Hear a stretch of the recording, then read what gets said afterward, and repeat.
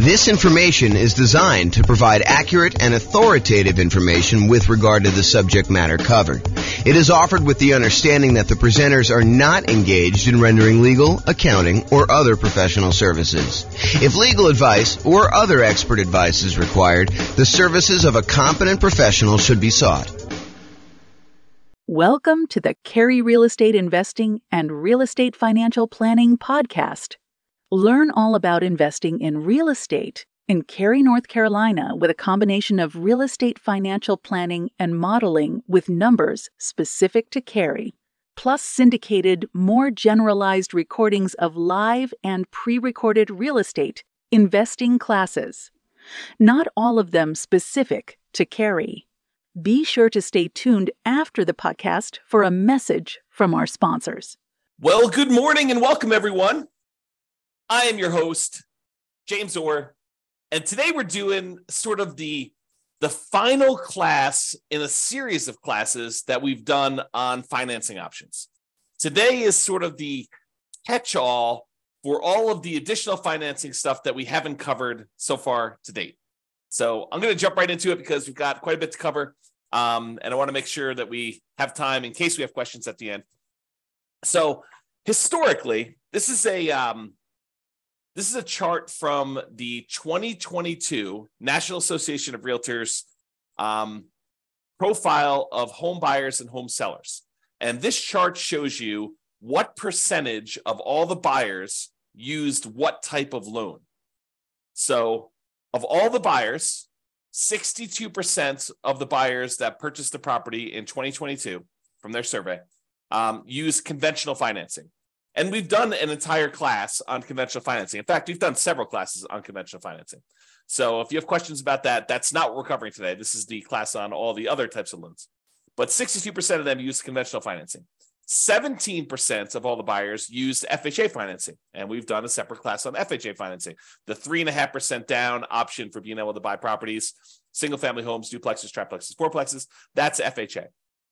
The VA loan, which is a nothing down loan program, which also allows you to buy single family homes, duplexes, triplexes, and fourplexes, that is the VA loan, and we've covered an entire class on VA loans. 5% of the buyers didn't know the type of loan that they got, which honestly is not that surprising. I was surprised that the larger percentage knew what type of loan they got. And then 5% got other. And so we are in that other area.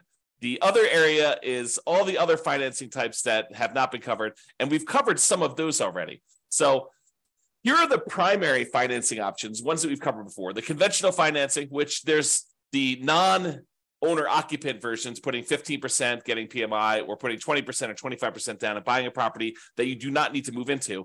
But then there's a whole set of conventional financing for house hackers and nomads that are buying properties as investors, really, but they're moving into the property as an owner-occupant, living there for a period of time, and then they're either renting out part of it, like to roommates, or they're buying a duplex, triplex, or fourplex, and they're renting out, a property that they're living in one of the units and renting out the other ones, like multifamily property, or I think I lost my train of thought there, or they're doing the low down strategies for the conventional financing, 3% down or 5% down. Okay, so that's conventional. The FHA, we talked about that. That's 3.5% down. VA, we talked about that. USDA is a rural property. It's a nothing down loan program for single family homes, and you use that to buy rural properties in different parts of the country. It's not going to be in a major city. You may need to drive in order to qualify for that. And then we had an entirely separate class on portfolio financing, which is the financing you typically use when you are either buying in some type of LLC, you're buying with partners and forming an LLC, you're buying with some type of self-directed retirement account, or you are buying and you've already got 10 conventional loans, so that you're buying your portfolio loan after you've gotten your loan spots filled up. So we've covered an entire class on that. We're not going to cover today. So those are the primary financing options. This shows you an entire visual showing you all the financing options and then all of the additional financing options that were not the primary ones that we covered. And in order to zoom in and make it a little easier, I broke it up in 2 steps. We've already talked about these. So today we're going to talk about some of these other ones. I'm not going to recover in as much detail as I did the ones where we have entirely separate classes. So the intention of this class about all the other financing options is to cover the more unusual ones that we have not yet covered. And they're so unusual that there's not going to be a ton of detail for you to go into because they're really, really unusual. You'll see what I mean here in a second. So creative financing, we've done an entire series of classes on that. That's all the owner financing stuff, wrap financing, buying properties subject to the existing mortgage, doing any type of loan assumption on really low interest rate mortgages there, lease option, lease purchase, the whole rent to own family, any agreement for deed, bond for deed, contract for deed, anything like that. That's all part of the creative financing family. And we've covered that in a separate class. I will very briefly run through those, but honestly, go watch the full, I don't know if it's I think it's a 2-hour class we did on just creative financing by itself, if you were interested in that. Then we've got private money, which we covered when we did the private money and hard money class. The difference in my mind between private money and hard money is someone who is not usually in the business of making a real estate loan. Someone like grandma or grandpa or Uncle Larry or Uncle Bob, the people that they know you, they like you, they trust you. They may have some money invested in something else like CDs, and they're looking to get a good return on their money. And you are a real estate investor and you're looking to borrow money in order to go buy a property, but they are not typically in the business of loaning money on real estate loans. That's private money in my mind. Hard money is someone who is in the business of loaning money, and they're going to make you a loan in order to buy real estate, something like a hard money lender who is advertising and seeking out investments like this. So we talked about that in detail. I even shared with you my private money presentation of like how to go raise private money if you're going to go do that. And hard money, you don't need to go raise private. You don't need to raise hard money. They are already doing that. That is their job, is that they're providing these hard money loans. And we've covered those in a separate class. So I'm not going to deal with a ton of detail on that today either. One thing that we haven't covered super recently, but I have an entire class on as well, is the home equity lines of credit. So using your HELOC, home equity line of credit, in order to borrow money in order to acquire additional properties or buy them outright. So for example, you own your own home, your primary residence free and clear, and you want to go buy a rental property. One could, if they were so inclined, actually do a HELOC on their primary residence, use all the money from that in order to buy the investment property free and clear. So basically, they're transferring a loan, they're putting a HELOC on their primary, and they're using that to buy the property outright. Or they could use that as a down payment in order to buy another property as well. So you don't need the whole amount of money, but you could use it and still be leveraged on the invested property. So we'll talk about HELOCs a little bit, although I do have a separate class on that as well. I do not have a separate class on life insurance, so we'll talk about that today. I do not have a separate class on buying properties cash, although I take that back, because yesterday I did a class on how much faster it was, in some cases, for you to actually pay cash for property. And I know that blows people's minds because it blew my mind yesterday when we went over the class. But basically, we showed that in some markets, it actually is faster for you to take all the extra time, that significant amount of extra time in order to buy a property all cash, instead of buying properties with 5% down as a nomad and doing that strategy. So that was super interesting, I think, to see how significant that was in certain markets. So I do have a separate class on self-directed retirement accounts, but we'll cover that briefly today. And then I've like other classes we've done in the past on partnerships and how to structure them and all that stuff, not specifically on the financing part, although I probably will do a standalone one on that in the future too. But that is what we're planning on covering. So let's jump into some of the stuff, but realize that there is a lot of this that you already have in the terms of a full separate class on these. Okay. All right, so creative financing. Entire separate class on this, but here's the quick overview. Owner financing, it's when a seller owns a property free and clear, they do not have a mortgage on the property, and they act like the bank. You say to them, hey, I'd like to buy your property. They say, great, I'd like to sell you the property. I don't want to go get a traditional bank financing. They're like, that's okay. I'd like to get the income from the property. And you guys come to an agreement where you make them monthly payments, you negotiate the terms of the loan, you negotiate how long the loan will be, you negotiate what you need to qualify. In some cases, they'll ask you for your credit score. In some cases, they won't. Some cases, they'll want to see, proof of income. Some cases, they won't. So it's all negotiated there. The interest rate you negotiate with the seller is all negotiated. There's no set ones for that. It's not determined by a bank or anything like that. You get to negotiate it all. And so the seller will act like the bank, and they will accept monthly payments or yearly payments if you negotiate it that way, or quarterly payments, whatever you want to negotiate. And the seller will act like the bank to finance that property for you. That's owner financing. What if the seller has a loan on the property still?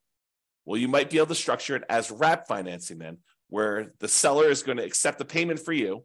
but they are going to pay part of the payment you give them on their underlying loan. They're going to wrap the financing that they have currently on the property, and they're going to give you a new loan around that. So let's say you're buying a $400,000 property, but they owe $200,000 on it with a loan that they already own. So you're going to take that $200,000 loan, you're going to leave it in place. The seller is going to collect payments on you making a payment for the full $400,000 purchase price minus whatever you decide to put up for down payment, whatever you negotiate. And then they are going to take part of the payment that you give to them, and they're going to pay that underlying $200,000 loan.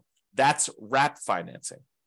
Loan assumption is when you're going to formally go to the bank and you are going to formally assume, you're going to apply and take over full responsibility for a loan that the seller already has. So, for example, the seller, a couple of years ago got a really, really good FHA loan, and you come in and you want to buy that property from them. You can formally go to the lender that has that loan and tell them you would like to formally assume the FHA loan, and they will have you fill out some paperwork. They may have you pay a fee, and then you take over their FHA loan with their old interest rate, which is probably attractive compared to what you can get today. The tricky part about doing loan assumptions in today's market is, in a lot of cases, not every single case, but in a lot of cases, the seller has acquired a property where they got their loan a few years ago, and the property values have gone up very rapidly since then. So they may have some equity that you may need to negotiate in some form or pay them in order to be able to formally assume their loan. Okay, so that's loan assumption. That's part of creative financing. Then there's the whole rent to own, lease option, lease purchase family, which is you agree, you go to a seller. You go to usually to a landlord who's renting the property, although it can be to a seller, and you go to them and you say, look, I realize you're renting this property. I would like to rent it from you, but I would also like to be able to buy it from you. They're like, that sounds good. Why don't we go ahead and do this? We will structure a lease agreement, and I'll give you an option agreement to be able to buy the property. And so now you have a lease agreement in place with also, in addition, an option agreement in order to be able to buy the property for a certain price at a certain date in the future with certain terms. And so basically you structure this. That's a lease with an option. Or you guys can come to an agreement, have the attorney say to you, hey, look, why don't we do this as a lease purchase? We'll have a lease agreement in place, and we'll have a purchase contract that's good for a year or 2 years or whatever it is. And so now you have a lease with a purchase contract, which is a lease purchase. So that's the whole rent to own, lease option, lease purchase family, if you want to structure it that way. Then there's the whole agreement for deed, bond for deed, contract for deed, installment line contract. You could think of this almost like your car financing, where you don't technically own your car until you've made all the payments as agreed. That's this version for house. You have an agreement with the seller that says if you make payments over a certain agreed upon period of time and you pay off the full amount of the property, at the end of it, they will then give you a deed for the property.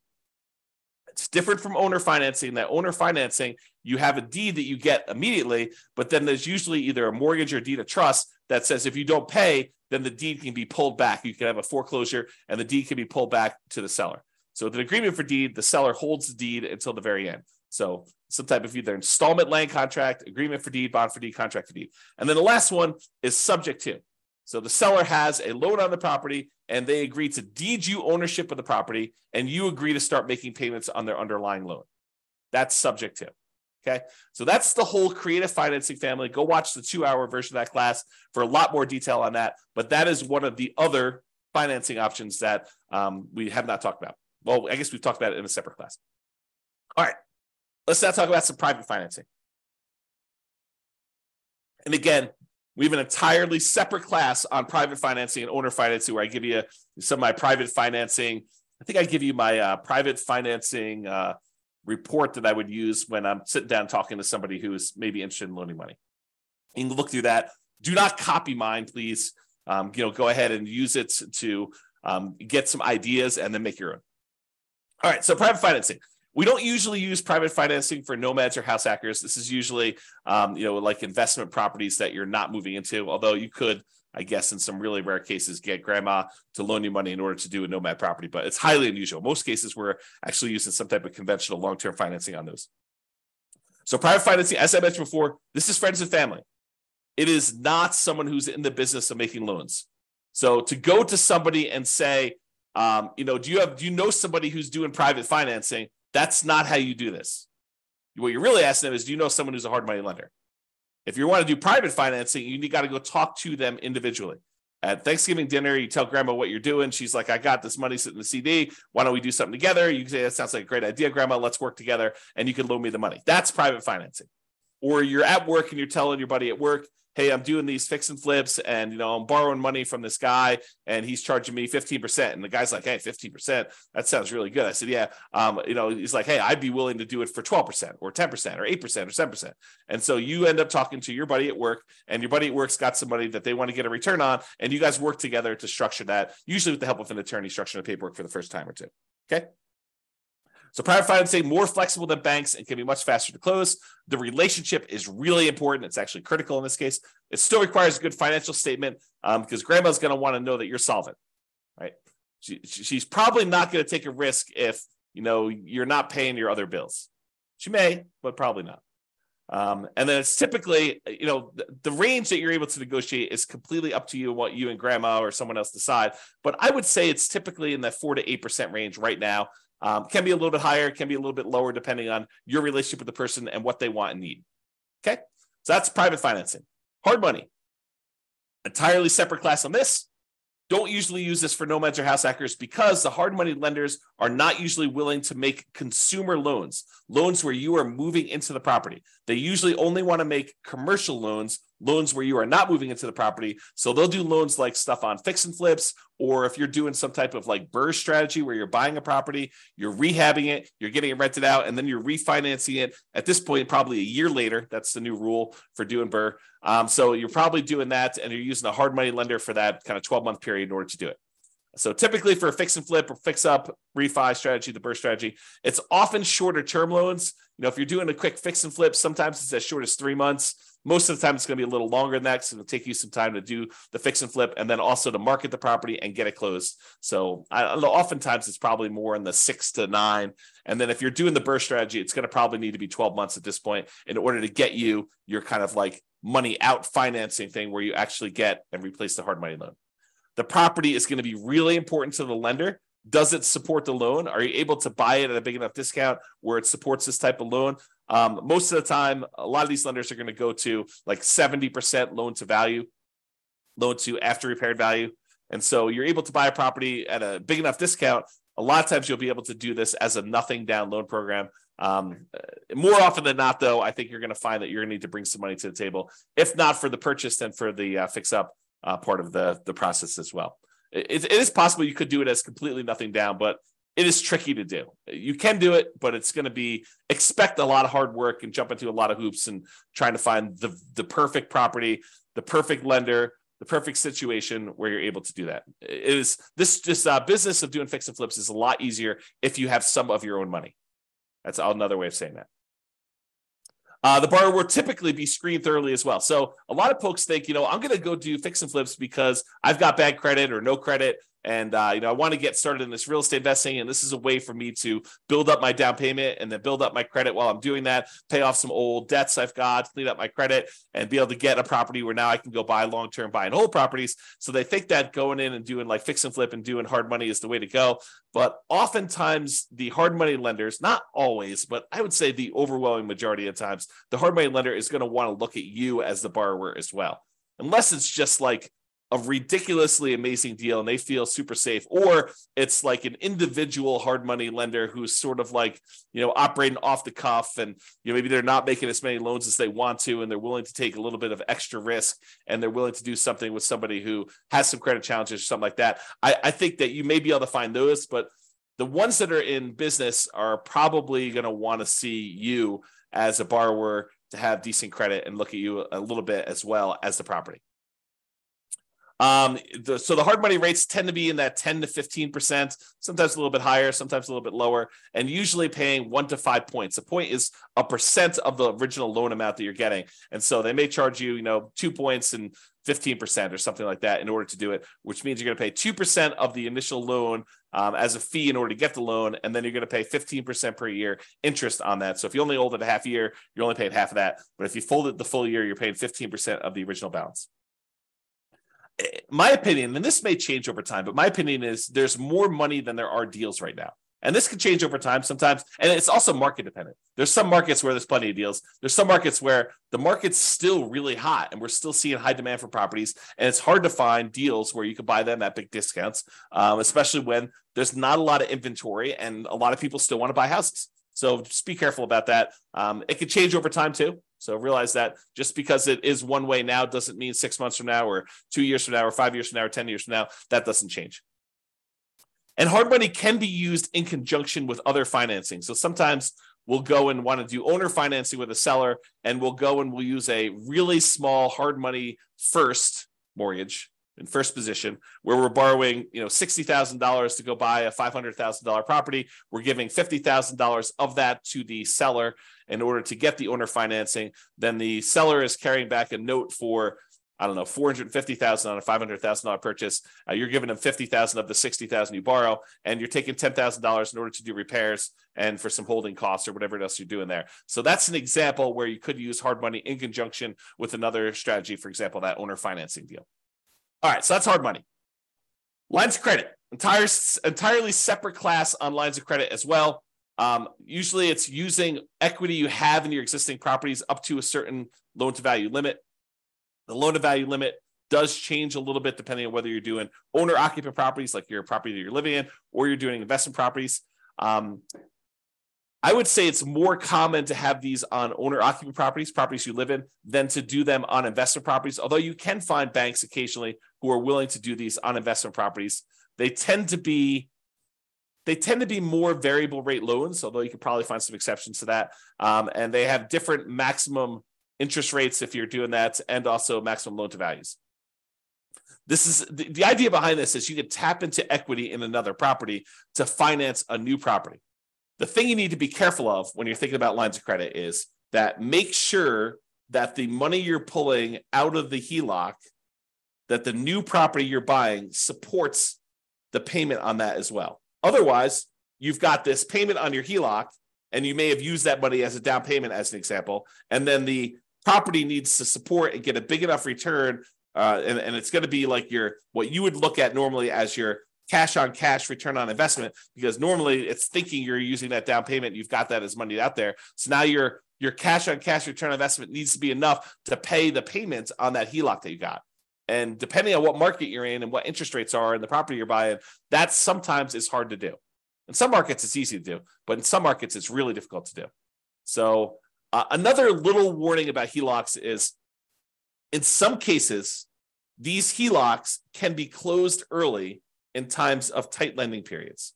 So if we see some type of financial crisis, it's not unheard of to have the bank call you up and tell you, hey, look, we're closing down your line of credit. Maybe they're telling you we want to see, depending on what your agreement actually with them says, but maybe they want you to pay off the amount that you owe in a certain period of time. Maybe they'll convert that to a fixed period loan, but they won't let you borrow anymore. So realize that there are times when the lender's appetite for these can change, usually with some type of financial crisis, like 2008, 2009, that sort of stuff, where now the lenders are no longer willing to have these home equity lines of credit out there and available to you in case you want to use them. So if you think this is going to be a strategy you could use universally, that may not be the best plan. If you think, hey, look, my plan is to go buy all these properties and have HELOCs on all of them, and then to use these HELOCs in order to acquire properties, that may work great until they close down all the HELOCs. And then you'd have to change your strategy. So just realize that can happen, kind of thinking ahead when you do your strategy. All right, life insurance. So I'm not an expert on life insurance, and there's not a separate class on this. So I'm going to try to cover it as well as I can, but realize that you want to go talk to, if you have a life insurance policy already, you want to go talk to your existing rep who can actually walk you through this. And if you're thinking about doing this, you should really study this. And there's a lot of, how can I describe this? There's a lot of information out there about life insurance that is designed to be persuasive to sell you life insurance, but is worded oddly. So there's a period of time a few years ago now, probably 3 or 4 years ago, where me and a couple friends were really digging into this life insurance idea. Like they talk about like the infinite banking stuff and everything like that. So there's a period of time where I was doing a ton of reading and a ton of study this. And one of the things I came away with is the way that some people were wording their description of life insurance and how it gets used, while it was technically correct, it was, in my opinion, misleading. It was worded in such a way that you could interpret it in a true way, but you could also say, that's not exactly what's going on there.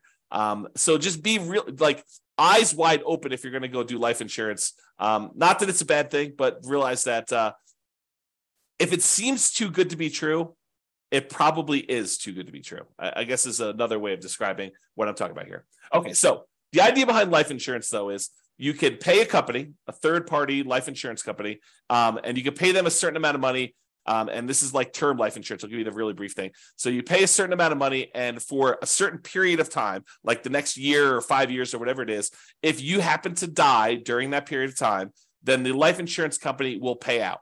So, for example, maybe you pay in, I don't know what the numbers are, but let's say you pay in $1,000 a year for the next 5 years. And if you die at any point during the next 5 years, they will pay out, $1 million. I don't know if those are the exact numbers, but the idea is you pay in a certain amount of money and they pay you out a certain amount of money if you happen to die during that period. And there are usually some exceptions, like, if you die in within the first 3 months of the policy and it was, by your own doing or something like that, then they may not pay out. So there's usually some type of carve out for this type of stuff. So for life insurance.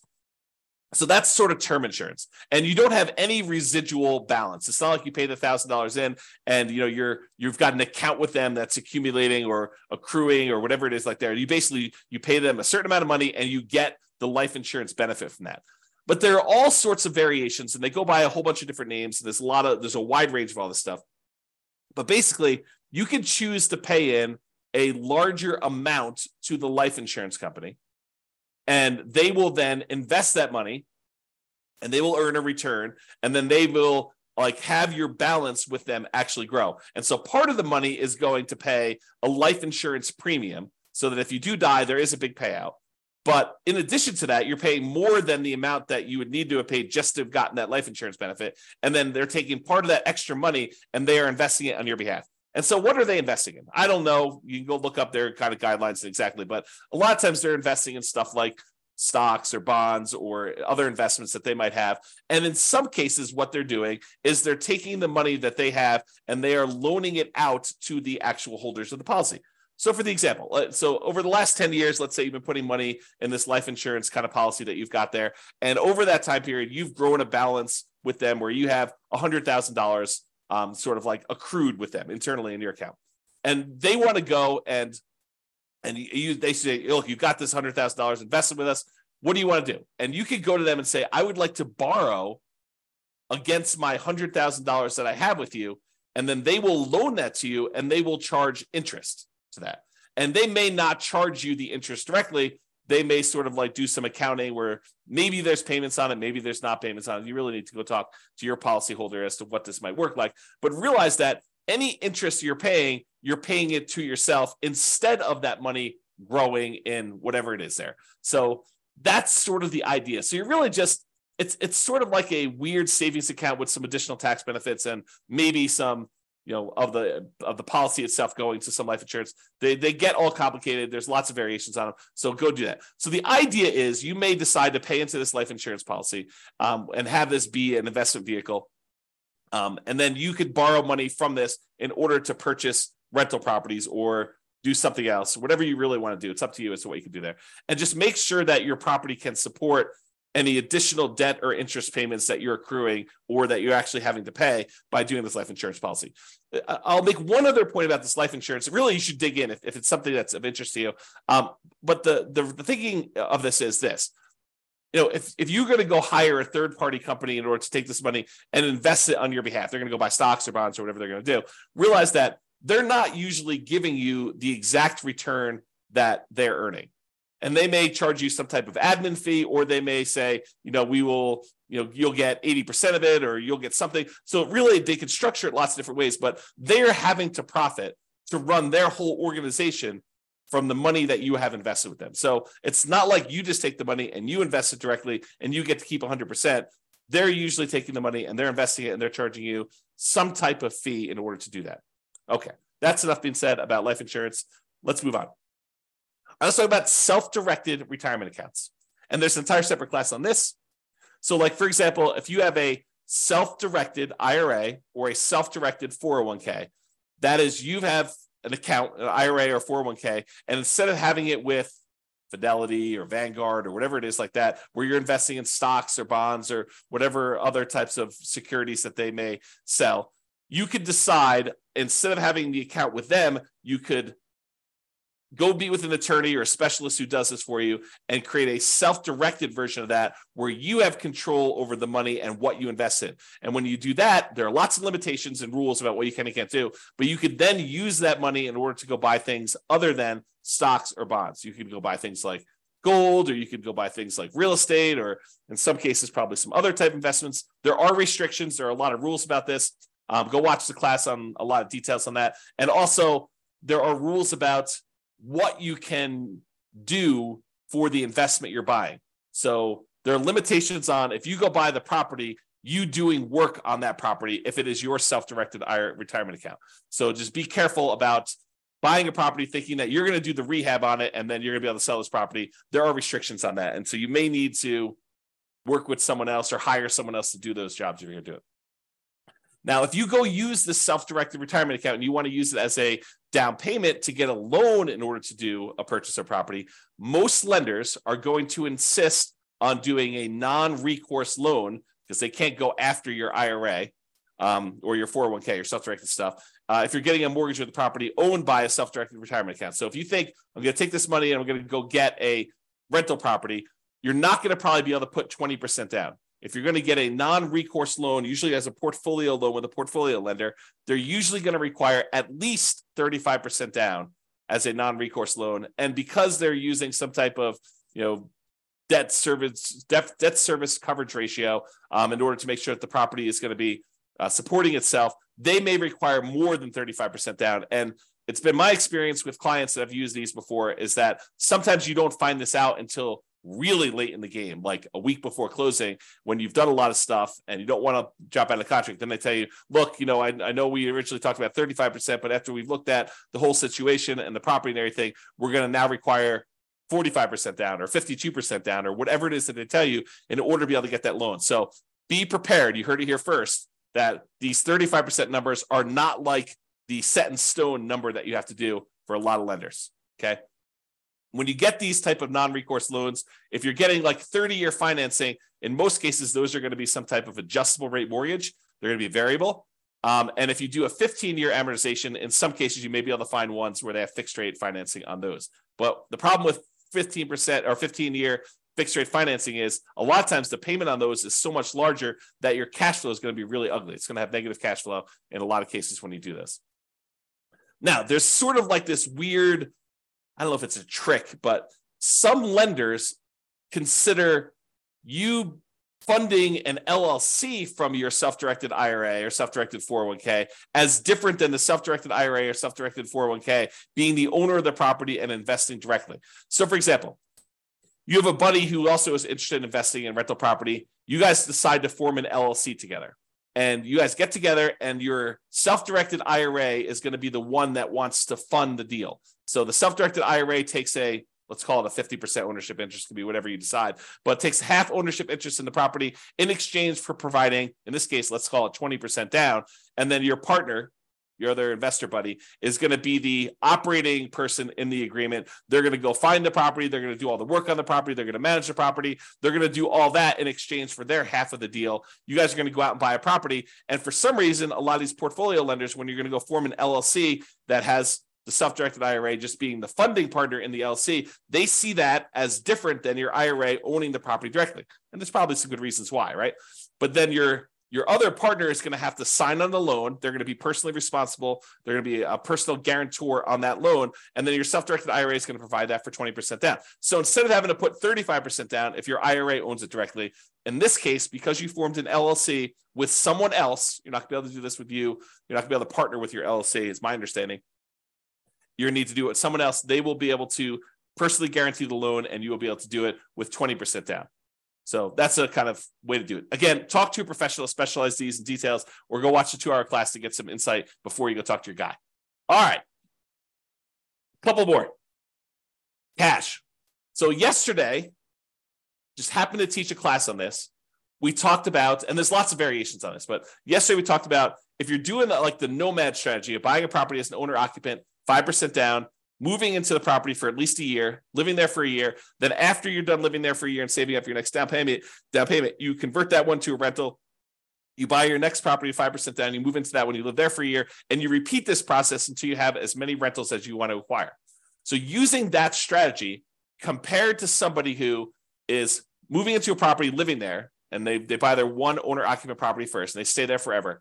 Then they start saving up using the same savings rate as the other person was for doing their nomad. So it's not a huge savings rate, but taking what seems like forever to save up to the point where you have 100% of the purchase price of the property you want to buy, and then buying a rental property, not moving into it, but buying a rental property, all cash.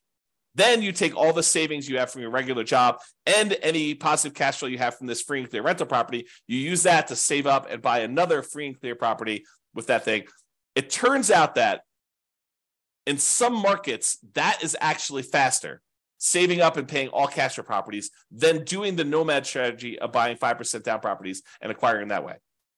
It depends on the market. With our current interest rates, current prices, current rents. Okay, so that's what we found out. So if you're like, who is buying properties all cash?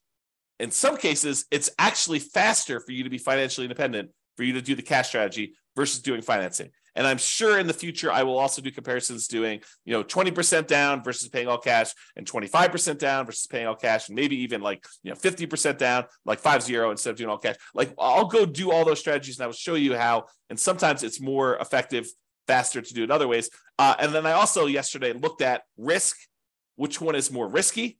Turns out when you do financing, it is riskier. And then also how that impacts your net worth. And in a lot of cases, doing the ones where you finance properties gives you a higher net worth, although a lot of times you become financially independent where the income from your properties and your other investments actually exceeds your personal expenses faster by doing the all cash strategy. So you have conflicting goals. If you really want highest net worth, maybe you still do financing. If you want to be financially independent fastest, maybe you do the cash strategy. So it's really interesting how that varies depending on market to market. Go watch the class. I think I posted it to the website yesterday, or it'll eventually be on the podcast too. So, okay. So taking with cash, sometimes taking the significant extra time to save up to pay all cash for properties can still be a very reasonable strategy in some real estate markets. So you may think to yourself, it's going to take me whatever it is, 15 years to be able to save up to buy one property for all cash. But once you get there, maybe that is a third of the amount you need in order to be financially independent. And then you could buy your next property a lot faster because the savings you have from your job and all the cash flow you've got from that free and clear property mean that you could buy your next property in a third of the time or half of the time or whatever it is. And then when you've got two free and clear properties, the amount of time it takes to buy your third property is like almost zero, right? Because you've got all this money, not zero, but it gets really, really fast as you get more and more of these. Versus buying a property where you have very little cash flow, and then you buy another property that has very little cash flow. You still have very little cash flow, even though you have two properties. Okay. And as an aside, there are versions of this strategy where you buy a whole bunch of these relatively small cash flowing properties, more than you need. Like let's say you buy 10, and then you let the equity in the properties grow up so that you can then sell off half of them or a third of them and pay off the remaining ones to get to the point where it's free and clear. And that may be the fastest strategy of all. We have to go look at that and model that and see. And I've done some modeling on it, and you can go look on the website to see it. So if you want to see some of these variations, how they compare, you can go to the realestatefinancialplanner.com/model and look up a lot of these modelings for like 305 US cities. Okay, so that's cash. Partners.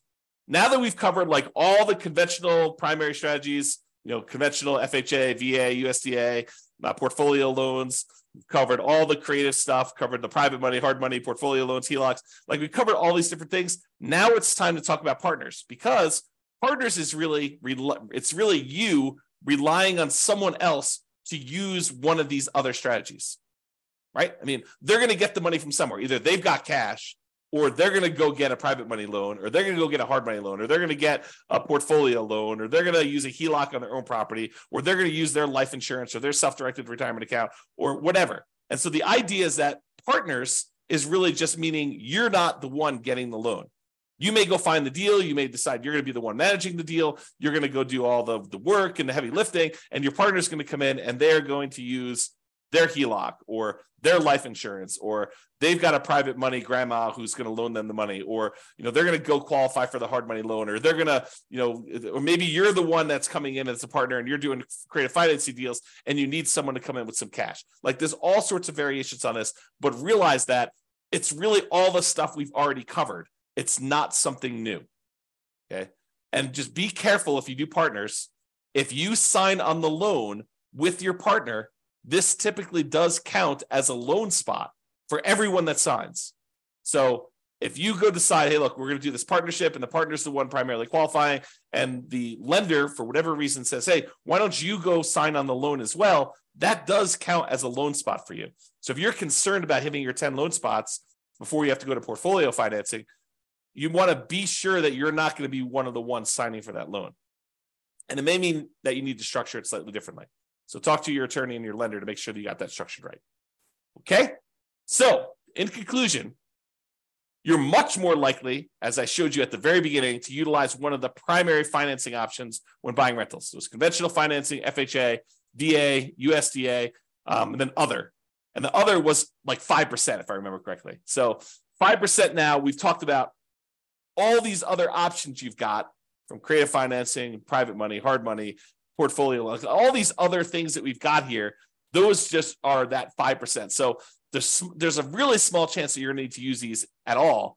And then if you do decide to use them, this is kind of the information you've got there. So, however, there are some more unusual, less frequently used options that we've talked about that you might want to consider, as there are more unusual situations. All right, that's all I got. Any questions from the folks that are on live? Otherwise, we're going to call it here. Hope you enjoyed the kind of series on financing. Go dig into the other classes if you want details on those. Any final questions?